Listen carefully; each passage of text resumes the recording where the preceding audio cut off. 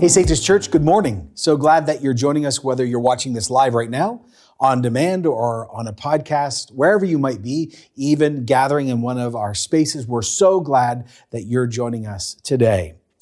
And I want to welcome you also to our third mini-series out of the book of Exodus in our ministry year. So I want to do something one last time. I shared these exact words in September 2020. Do you even remember that?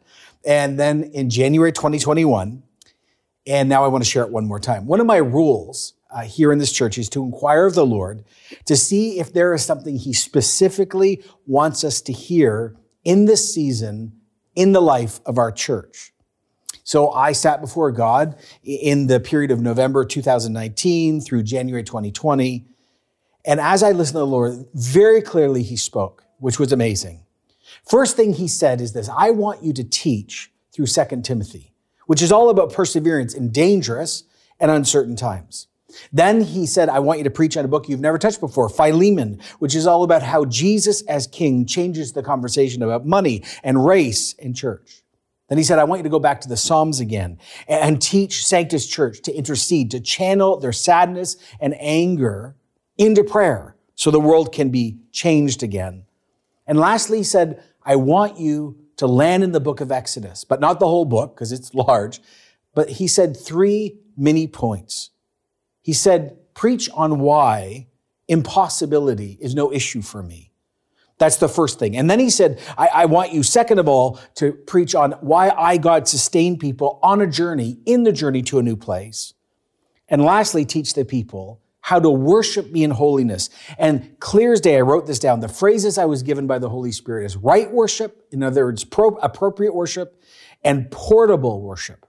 Now, I said this in September, and I said this in January. Let me do it again. Wow, wow, wow. You're like, why is the wow? Let me tell you. All of this was given to our church pre-COVID. So God knew what we needed to hear. God knew COVID-19 was coming. God knew there would be a global moment. God knew what was going to happen culturally, racially, politically. And so God gave us the exact series that we needed to talk about unity and race and all of it. God was speaking and is speaking. So I want to welcome you to this third mini-series out of Exodus. And God's timing is perfect. When I was given this, I didn't know we were going to be in a third lockdown as we are now today.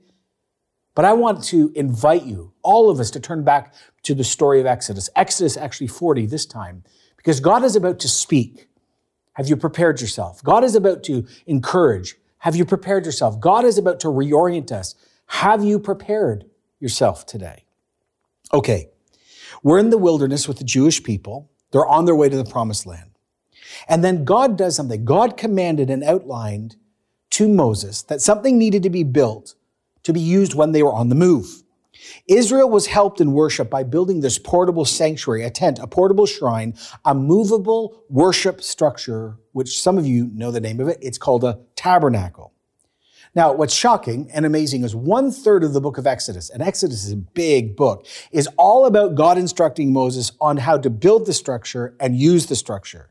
Now, what's going to be even more interesting and shocking later is we find out that this is a physical copy down here, a shadow of what actually the environment where God lives in the heavenlies.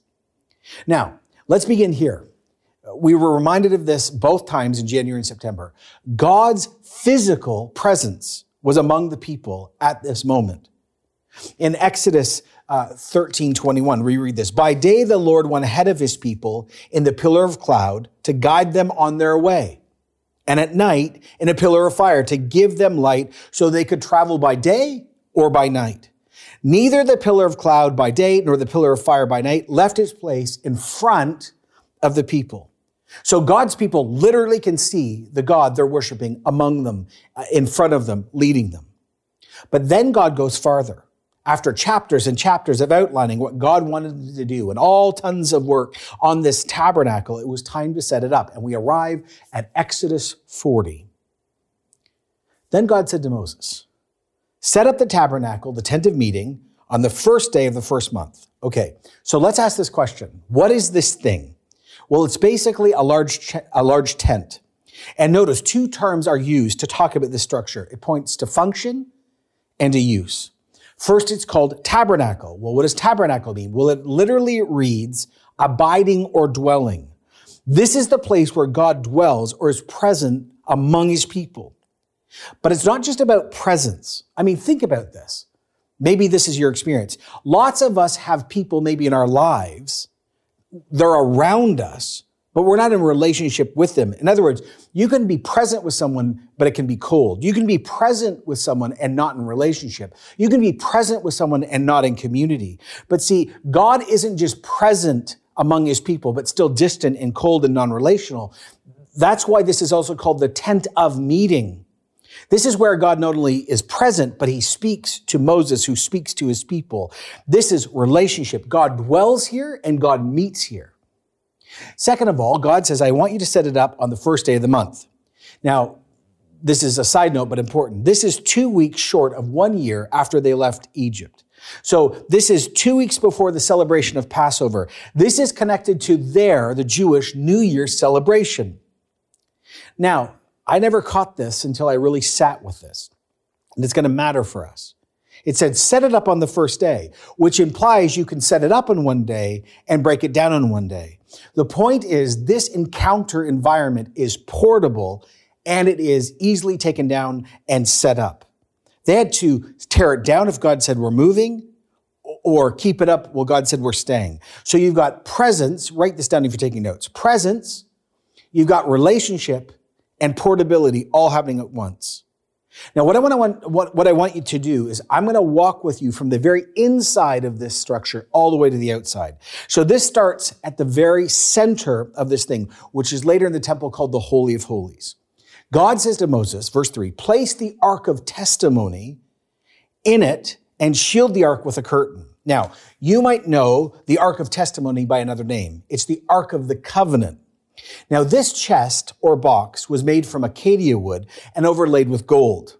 There were 2 large angels on each side of the top of the box, and their wings spread over the top cover. Now, why are there angels on this chest? Well, 1, God is the King of angels.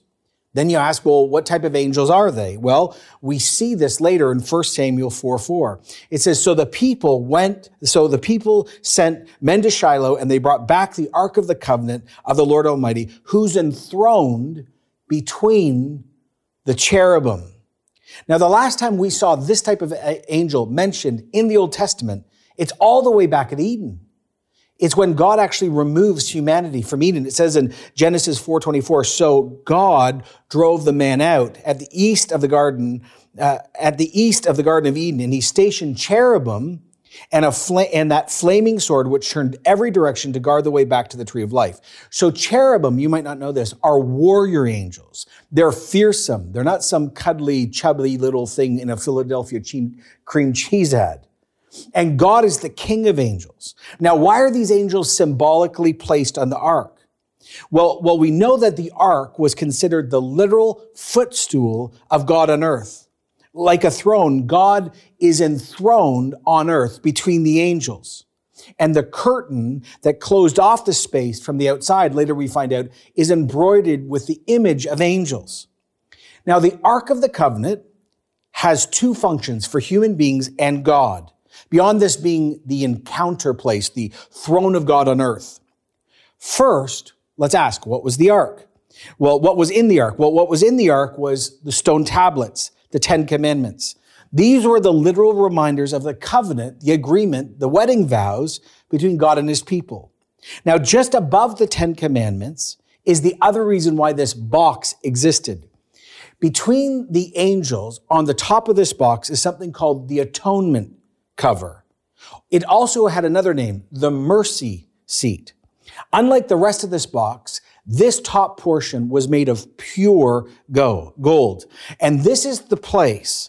This is the throne room of God. And this is the throne of God. And on this mercy seat or atonement cover, this is where sin was dealt with and removed. This is where reconciliation and atonement take place. This is where sinful, broken human people actually became friends with God, allies of God, family with God, not just distant enemies. This is where hostility was removed. On the mercy seat is where the invisible presence of God was on earth. And this once a year is where the blood was placed to sprinkle and to deal with sin by the high priest. This is what theologians call the axis mundi, where heaven and earth kiss or touch. Now, this isn't a place you can just walk into. We need to recover this little bit. Yes, God is love. And yes, God is close. He's immanent and he's our friend. But he's God. And he's holy too. Love and holiness are his grounding. God is other. And when you hear the phrase, God is holy, let me work this out. Holy means two things, separate and without sin. Separate, not of creation, other, and without sin. There's no darkness in him. So here's the point. When you walk into the presence of a holy God who is pure holiness and light, and you've got sin in your life, you die. The wages of sin, what? Is death. We even see this in the time of David. The ark is being moved back to Israel in this really difficult moment. And in 2 Samuel 6:5, it says, David and all the Israelites were celebrating with all their might before God. Big worship party, dancing. And they came to the threshing floor of Nikon. And Uzziah reached out and took hold of the ark of God because the oxen stumbled. The Lord's anger burned against Uzziah because of his irreverent act. Therefore, God struck him down and he died there beside the ark of God. Now, just so you catch this, Uzziah was a follower of God. He was in right relationship with God. He was part of God's covenantal people. He's at a worship event. He's just trying to help out, and God struck him down. Why? Because God is holy, and when sin enters into that environment without permission, you die. That is why there was a curtain cutting the people off from this space, this place, and this person. The curtain is the barrier. There's a physical barrier between God and all people. The veil, which screened what we call the inner place, the Holy of Holies, was the boundary between heaven and earth, sin and holiness. Later we know that this temple, this curtain, was much larger than it was in the tabernacle. By the time we get to the temple, which replaces the tabernacle, we read this in 2 Chronicles 3:14. He made the curtain of blue and purple and crimson yard and fine linen with cherubim worked into it. By the time of Jesus, Jewish literature reveals so much more about this veil. At the time of Jesus, it's 60 feet long, 30 feet wide, and it was so thick, it was the thickness of the palm of your hand. Literally, the rug was this thick. It was made up of 72 squares, which were joined together. It was so heavy, it took 300 priests to clean it and literally put it up. Now, why all this? Because you can't just walk into God's presence without covering and help. Why? Because we're sinful. Some of you are going, oh, John, this is such a history lesson. I know there's a lot of historic facts here, but I'm begging you, keep with me, because all of this will matter to what God's trying to do today at the end. So that's the Holy of Holies. You've got the Ark of the Covenant, the presence of God. You've got this curtain. Then we walk into this inner area just outside. It says, bring in the table, set out what belongs on it, verse 4, then bring in the lampstand and set up its lamps. Now, this table was also made of wood and gold. And what was placed on the table? Well, one of the things that was placed there was something called the bread of presence, or the showbread. There were 12 loaves of bread representing the 12 tribes of Israel, baked every day and placed there in the morning and eaten by the priests by night. It represented two things, an ongoing offering to God, but more than that, this is where we get our idea of daily bread from, just like manna. God provides daily bread. Now, beside or adjacent to the table was this thing called the lamp. Now, this lamp is not what you're thinking of, this little lamp that you buy at IKEA. No. This is a lamp made of solid gold. It's 5 or 6 feet high. So basically, 6 feet high, it's just basically my height. And it artistically looked like a tree. It's a large candelabra. Now, here's the wild thing you might not know. It was built to look like an olive tree, but on top of it, it had almond flowers. So you go to olives and almonds. It had 7 flower-cupped holders on the top for the olive oil. Now, why all of this? Well, number one, it was a reminder of the tree of life in Eden. But it had 4 meanings for God's people. First of all, Israel was called an olive tree. So this was a reminder that God was saying, the Israelites, the Jewish people, you're my people. Number two, Moses' staff that split the Red Sea and brought the plagues and also water from rock is actually made from almond wood. So this is a reminder that God is their deliverer. So you're my people and I'm your deliverer. Now the 7 lights on top of this candelabra represent the glory of God and the perfection of God, because 7 equals perfection. So God is perfect and he's light. But beyond that, the 4th meaning is so intriguing. That light also represents God's heart, not just for the Jewish people, but for all people. See, God's heart is for all nations, all people groups, because they represent something that God is up to. It says later in Isaiah 63, nations will come to your light and the kings to the brightness of your dawn. In other words, God is into bringing everyone back home. Okay, so far, we've got the ark and we've got the curtain. We've got the table, we've got the lamp. But then there's more. Verse 5. Place the gold altar of incense in front of the ark of the testimony and put the curtain at the entrance to the tabernacle. Now, this little altar of incense was about 3 feet high, and this is where incense was burned before God. Now, what's all that about?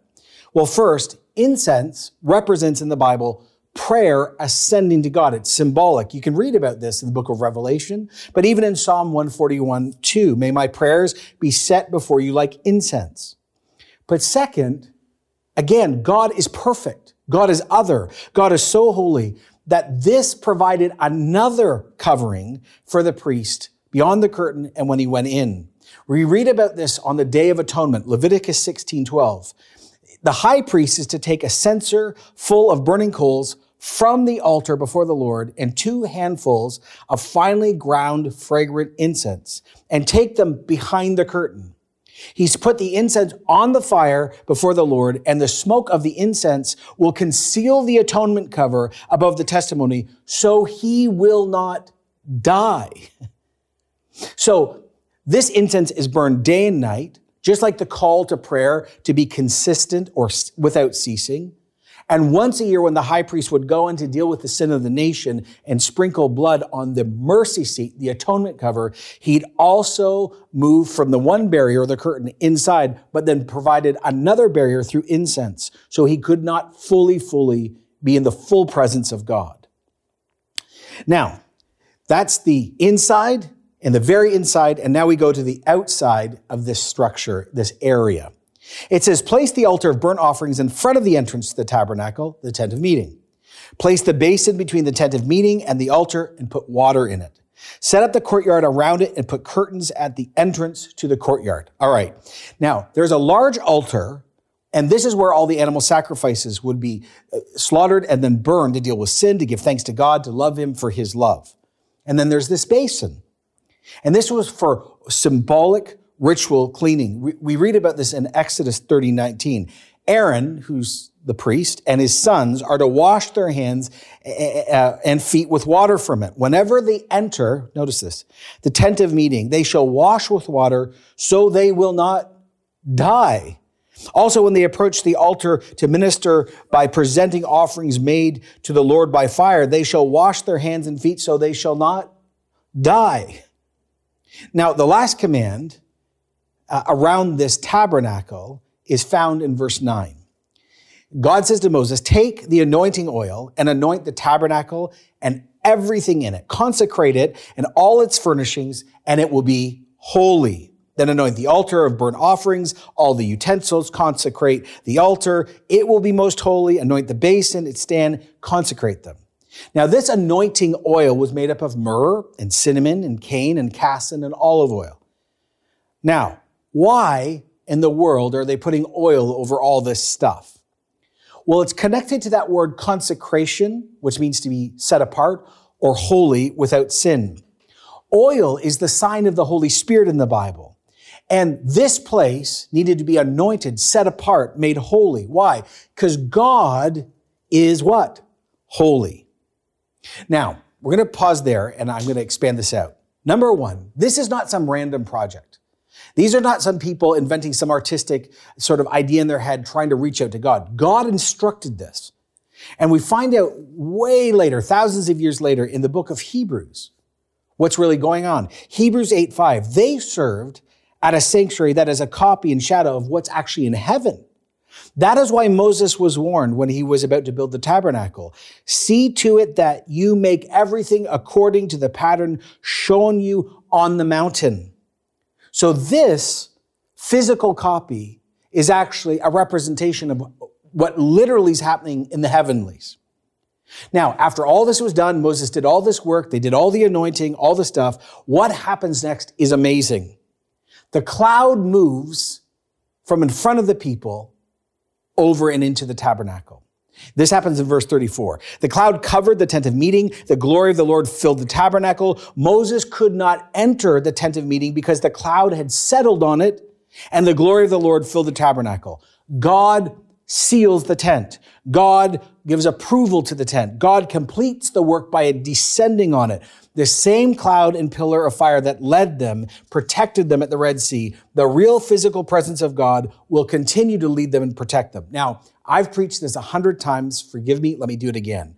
This is called the Shekinah glory of God. God who's omnipresent, who's holy, whose other becomes palpable, it becomes close, is seen in part. This exact glory and light was given and experienced at the giving of the Ten Commandments, here at the dedication of the tabernacle. Later, when the temple is dedicated by Solomon, same thing. It's the same fire that descended in 1 Kings 18 when Elijah was confronting the Baal prophets. It's the same glory that overwhelmed Isaiah and Ezekiel when they were called to be prophets. It's the same brightness that shocked the shepherds at Christmas when the birth of Jesus was announced. It's the same cloud that came down when Jesus was on the Mount of Transfiguration with Moses and Elijah, and Peter, James, and John saw Jesus in his glory. It's the same fire that descended in Acts 2 when the church was born with tongues of fire. It's the same glory that Stephen, the first Christian martyr, saw around Jesus when he said, I see Jesus sitting at the right hand. It's the same overwhelming presence that knocked Saul down and made him Paul. This is the glory of God. Now, one last historic note really matters. Where was the tabernacle placed? Well, I was doing my devotions in Deuteronomy and Numbers over the last few months, and I suddenly found this in the middle of Numbers with all these names and numbers, and most people hardly ever read it. It says in Numbers 2:17, the tent of meeting and the camp of the Levites, the priests, will be set out in the middle of the camps. So God, watch this, is in the middle of his people, at the center of his people. And when God told Moses it was time to move, then the people would move and the glory would move. You read about this in Numbers 10:17. Whenever the cloud lifted from above the tent, and that's in the center of God's people, the Israelites would what? Set out. Whenever the cloud settled, the Israelites encamped. As long as the cloud stayed over the tabernacle, they remained in camp. Sometimes the cloud stayed for morning to evening. And when it lifted in the morning, they set out. Whether by day or night, whenever the cloud lifted, they set out. Whether the cloud, I love this, stayed over the tabernacle for 2 days or a month or a year, the Israelites would remain in camp and not set out. But when it lifted, they would set out.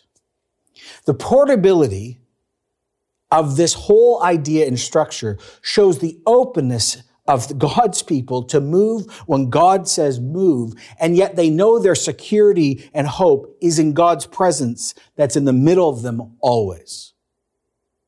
Let me say that again. The portability shows the openness of God's people to move when he says, but their security and hope is that God is among them in the middle of them. Now, I want you to watch this. I want you to see how much it takes to encounter God himself. Because he's loving, but he's holy. You got to get washed, and you got to sacrifice on the outside. Then you need bread, then light, then incense, and then you need the mercy seat and blood on top of it. Do you notice how much work it takes to access his presence, to be near God, to hear God? So much, too much. It's so dangerous. Not because God's a thug, but because literally sin dies in his presence. See, again, our culture only talks about God as love, but they've forgotten that God is holy. Sin dies in the presence. The image is like this. If you're in a dark room and you light a candle or turn on the lights, darkness fades, disappears, is destroyed. That's the same thing. That's why, again, the Bible says the wages of sin is death. This is why God said in Eden, if you eat of this fruit, you shall surely die. And this is why it is amazing that God, who is holy, who is also love, decided within himself that Jesus would come. See, the story of Jesus is the fulfillment of the tabernacle and gives us the access we don't deserve. It all starts at Christmas, by the way. What did Gabriel say to Mary? Luke 1:35, the Holy Spirit will be upon you, will overshadow you. This delicate language rules out any crude form of weird mating between God and this young teenage girl. The Holy Spirit hovered, overshadowed the tabernacle, and now God overshadows Mary. And watch this. And God comes to reside within Mary. Mary, have you thought about this? Is the very first prototype of a Christian, that the Holy Spirit, the Shekinah glory, would bring Jesus to live within us. And not just that, think about Jesus himself. Matthew 1:23, the virgin will conceive and give birth to a son, which they will call Emmanuel, which means God is what? With us, in the middle of us. Oh, and then in the book of John 1:14, the word Jesus took on flesh, made his dwelling among us. We have seen his glory, the glory of the one and only who came from the Father full of grace and truth. Now, here's what's, again, mind-blowing. Some of you know this. The word dwelling in the original language is tabernacle. It literally reads, Jesus pitched his tent among us. And as he pitches his tent among us, we have seen his glory, the same glory that was at the tabernacle. But it's not just his name or how his life began here on earth, but it's his life, his claims, and his actions. When Jesus started his ministry, John the Baptist, his cousin, what did he say in John 1:29? Look, the Lamb of God that takes away the sin of the world.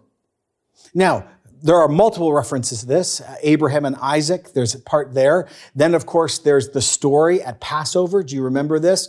Where Pharaoh would not let God's people go, and there were 9 plagues, and he would not do it. So the last one is when the angel of death came across Egypt, and all the firstborn died. But God said, you take a perfect little lamb, and you sacrifice it, and you place the blood over the doorposts of your home. And when the angel of death comes, he will what? Pass over, because he will see the blood. There's the reference. But then by the time we get to the tabernacle, a year later, every morning and every evening on that made altar on the outside, they are sacrificing a lamb to deal with sin. Jesus is our Passover lamb. Jesus is our daily sacrifice. Jesus is our replacement. He's our forever sacrifice. He's the one who deals with our guilt and sin. But there's even more. It's wild and offensive, but true and beautiful if you believe it. In John 6:35, Jesus said, I am the bread of life. I'm the showbread. And not only that, in John 8:12, he actually declares, I am the light of the world. Whoever follows me will never walk in darkness, but will have the light of life. And if you do your research, he said this the day after the Festival of Lights under the new form of the candelabra. He said, I'm the fulfillment of that olive tree with the almond buds. Me. Here's the amazing thing. Jesus, because of who he is and what he's done and what he continues to do, allows us access to a holy God like that. When Jesus died, we celebrated this a few weeks ago on Good Friday. What happened to the curtain that cut people off from the presence of a holy God? It says in Matthew 27:51, at the moment of his death, the curtain in the temple was torn into from top to bottom. Remember, it's this thick, ripped in half. That is why before Jesus died and rose from the dead, he claimed he alone could give us access to God in the fullest extent. He's the one who washes us and cleans us. He's our sacrifice. He's our light. He's our bread. He prays for us. So that means he's our incense. He's our priest. He's our curtain. He's our mercy seat. That's why he said in John 14:6, I'm the way, the truth, and the life. No one comes to the Father except through me. No religious leader, no philosophic understanding, no person on earth could accomplish all that needs to be done except Jesus. And not only that, amazingly, we'll talk about this more next week, Jesus is actually our high priest. And he allows us access into the real Holy of Holies. It says this in Hebrews 9, verse 1. Jesus went through the greater and more perfect tabernacle that is not man-made. That is to say, not part of this creation. And he did not enter by the means of the blood of goats or calves. He entered by the most holy place once for all by his own blood, having obtained eternal redemption. The blood of goats and bulls and the ashes of heifer sprinkled on those who are ceremonially unclean, sanctified them, but only outwardly. How much more then, listen Christian, how much more then, listen seeker, will the blood of Jesus, who through the eternal Spirit offered himself unblemished to God, cleanse our consciousness from every act that lead to death, so we may serve the living God. This is amazing. What Jesus has done for us should lead us to praise and gratitude and worship, because we realize there really was no way back to a perfect, holy God. And yet Jesus does it all for us. Now, the question. Why did the Holy Spirit ask us as a church to focus on this conversation in this moment?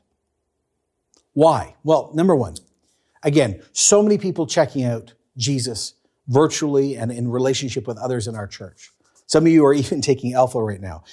What does this all say to you? Well, number one, the invitation by God, who is holy, is to acknowledge your sin. Yes, we have done things that have broken God's law. We have sinned against ourselves, others, and God. God is holy. The wages of sin is death. But the verse keeps going, but the gift of God is eternal life through Jesus Christ our Lord. Let God set up in your life. Let him pitch his tent in you. You never need to be alone. Jesus will make you holy. He'll give you a clean slate. He'll forgive you of all the stuff you've done. And even as you struggle after you meet him, he'll keep forgiving you. You will become the place where God literally dwells. You will be saved. You will be, as Jesus called it, born again. You will turn from a hollow life, which is either deeply religious or not religious, and you will experience light and life and encounter and presence. God will become your center through Jesus, and God will become your friend and your father and your master and your Lord, and he'll lead your life better than any other person or you could. All you must do is turn to Jesus and say, be my high priest, be the Lamb of God for me, be my bread, be my light, forgive me of my sin. Come, let me access the tabernacle in the fullest sense. Just cry out to his mercy. Listen, there's an old phrase, an old prayer in the church. Lord, have mercy, Christ, have mercy. Cry that out today, and you will have access you can't even imagine. Many of us listening, we are followers of Jesus. God has already pitched his tent in our life. And what is God trying to say to us? And again, I know as I'm preaching this, so many people are tired. So many of us are frustrated. Another lockdown. We're just so done. Why did God give us this whole conversation about You're not alone. We've learned so many valuable lessons in the last year, and so much has been exposed actually in us. But let me remind you as a Christian, our worship should not be taken for granted, nor should our access. We actually have access to the throne room of heaven by our brother and our high priest, Jesus Christ. And it doesn't matter where you are.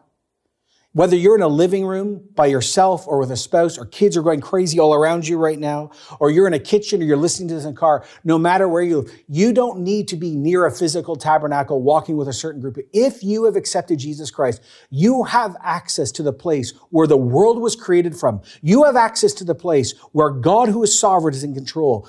Because of this, you are not alone. When Jesus said his last words, I will never leave you or forsake you, this is what he meant. We have access by the eternal Spirit through Jesus to the Father at any single time. You are not alone in this COVID moment. You are not alone in this lockdown. You are not alone. As things are still you are not alone. And this is the distinguishing mark between you and every non-Christian on earth. You are never alone, even when you're alone, because Jesus has done so much for you. We need to keep holding on to this, to keep going. We have access to the presence of God. Now, I just want to end with this.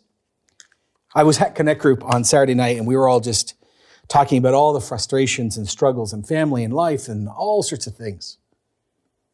And I know, again, we're all so tired, and thinking about the future almost feels futile or too much because we're just trying to deal with today. But I just need to end with this. The reason why God also brought us to the tabernacle, not only to remind us of the great work of Jesus, not only to remind us about access, he also brought us to this moment to continue to prepare us for what is coming. God is taking this whole church on the next leg of the journey towards accomplishing our God-given task, his assignment to us. And if there's something, and I'll use the word prophetically, we need to start embedding in us now as a church, as we are coming sort of near the end of the long middle and then coming out of this moment, it is this. We as a local church are going to have to be agile and portable as we keep moving under the command of God.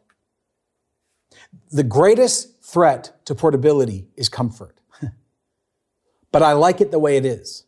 And many of us, I know exactly what's going on. Many of us are like, I just can't wait to get out of COVID and we're just going to do this thing and we're just going to reestablish what was at Sanctus. Well, yes and no.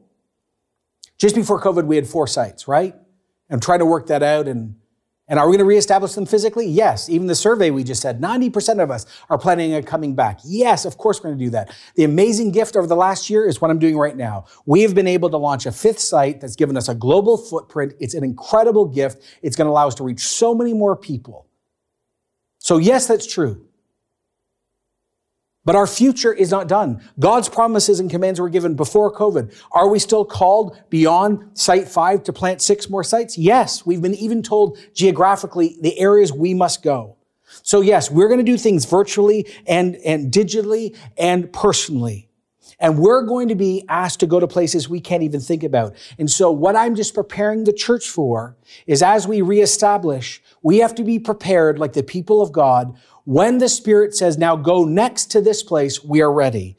Portability over comfort and portability as worship. This digital thing, we're going to keep working. Portability. We have such an incredible opportunity. We are not going to limp out of COVID. We are going to roar out of COVID because God's promises are true. He has prepared this church. He has sovereignly given promises to this church. And we must just be prepared to be portable as he commands it. Where we go next, what we build next, we just say, yes, Lord, because we do want the 10,000 to come to faith in Jesus Christ, right?